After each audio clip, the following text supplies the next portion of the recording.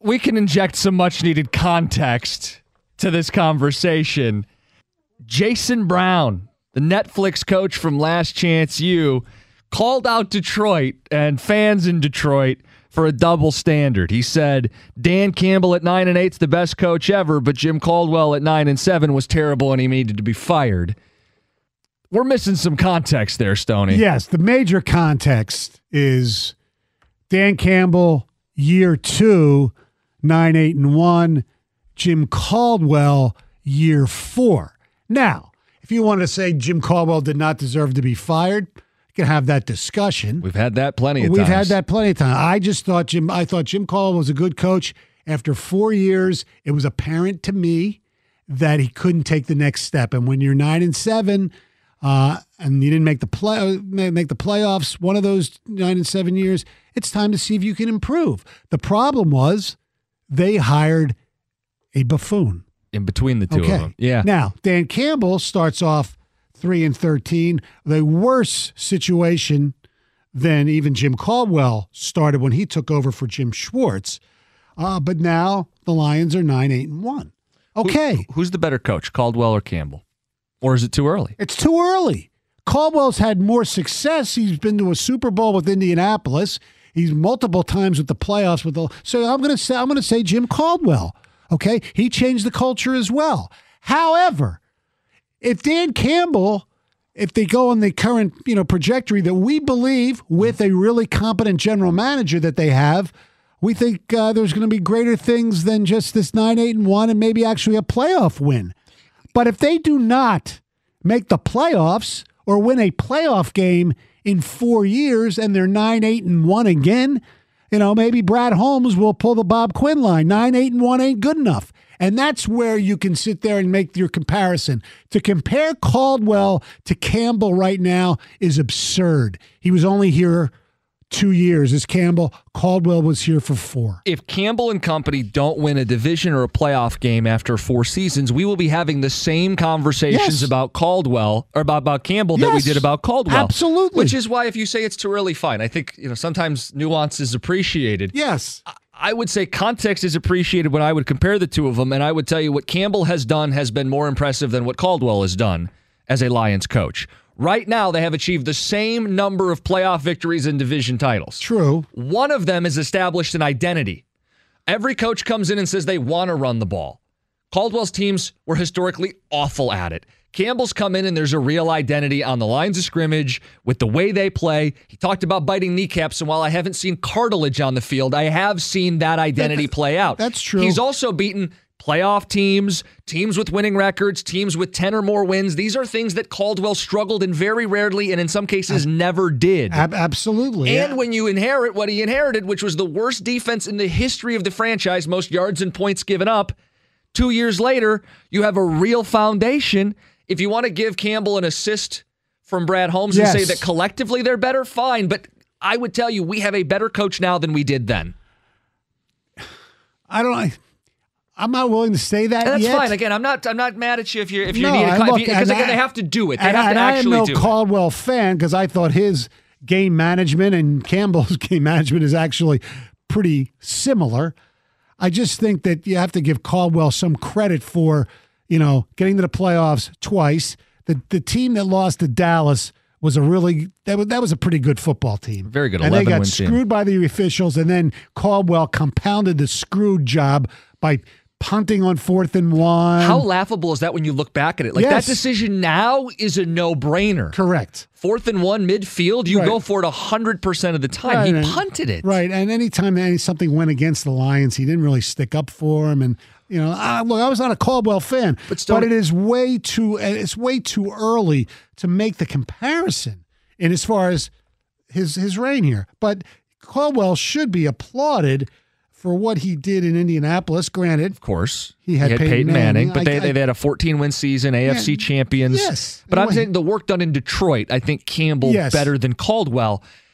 Stoney, here's the other thing with these two guys. Okay, Jim Caldwell, his temperament was the opposite of Jim Schwartz. Right, they were polar opposites. Schwartz was a fiery, and the team was undisciplined at times, football team.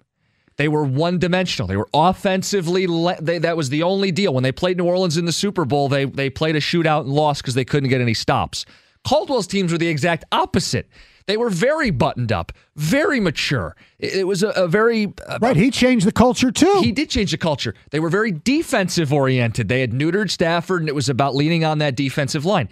Campbell, to me, feels like the balance of fiery while also professional. Mm-hmm. They're more disciplined than they were under Schwartz. They're more fiery and aggressive. That's the other big difference between him and Caldwell. Oh, yes. Campbell will give you extra chances to win the game because he'll go for it. He feels like the best of the last two coaches that took this team to the playoffs. And they also have their best mix of offense and defense in the entirety of this era. Maybe. Top five offense, and the defense played like a team that could close games out and win them. Yes.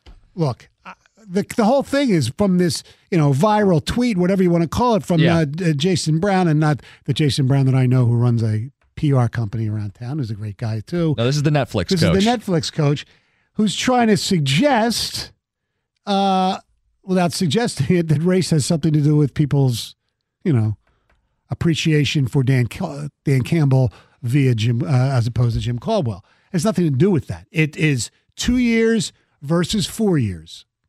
And if the Lions, don't win a playoff game again, after 4 years, I'll say I've had enough too. Mm-hmm. 4 years is plenty. I think that's a fair expectation. I said earlier in the show, watching Minnesota this weekend, the expectation is to win the North. Yeah. That team has salary problems. Mm-hmm. Their defense is aging on the wrong side of 30.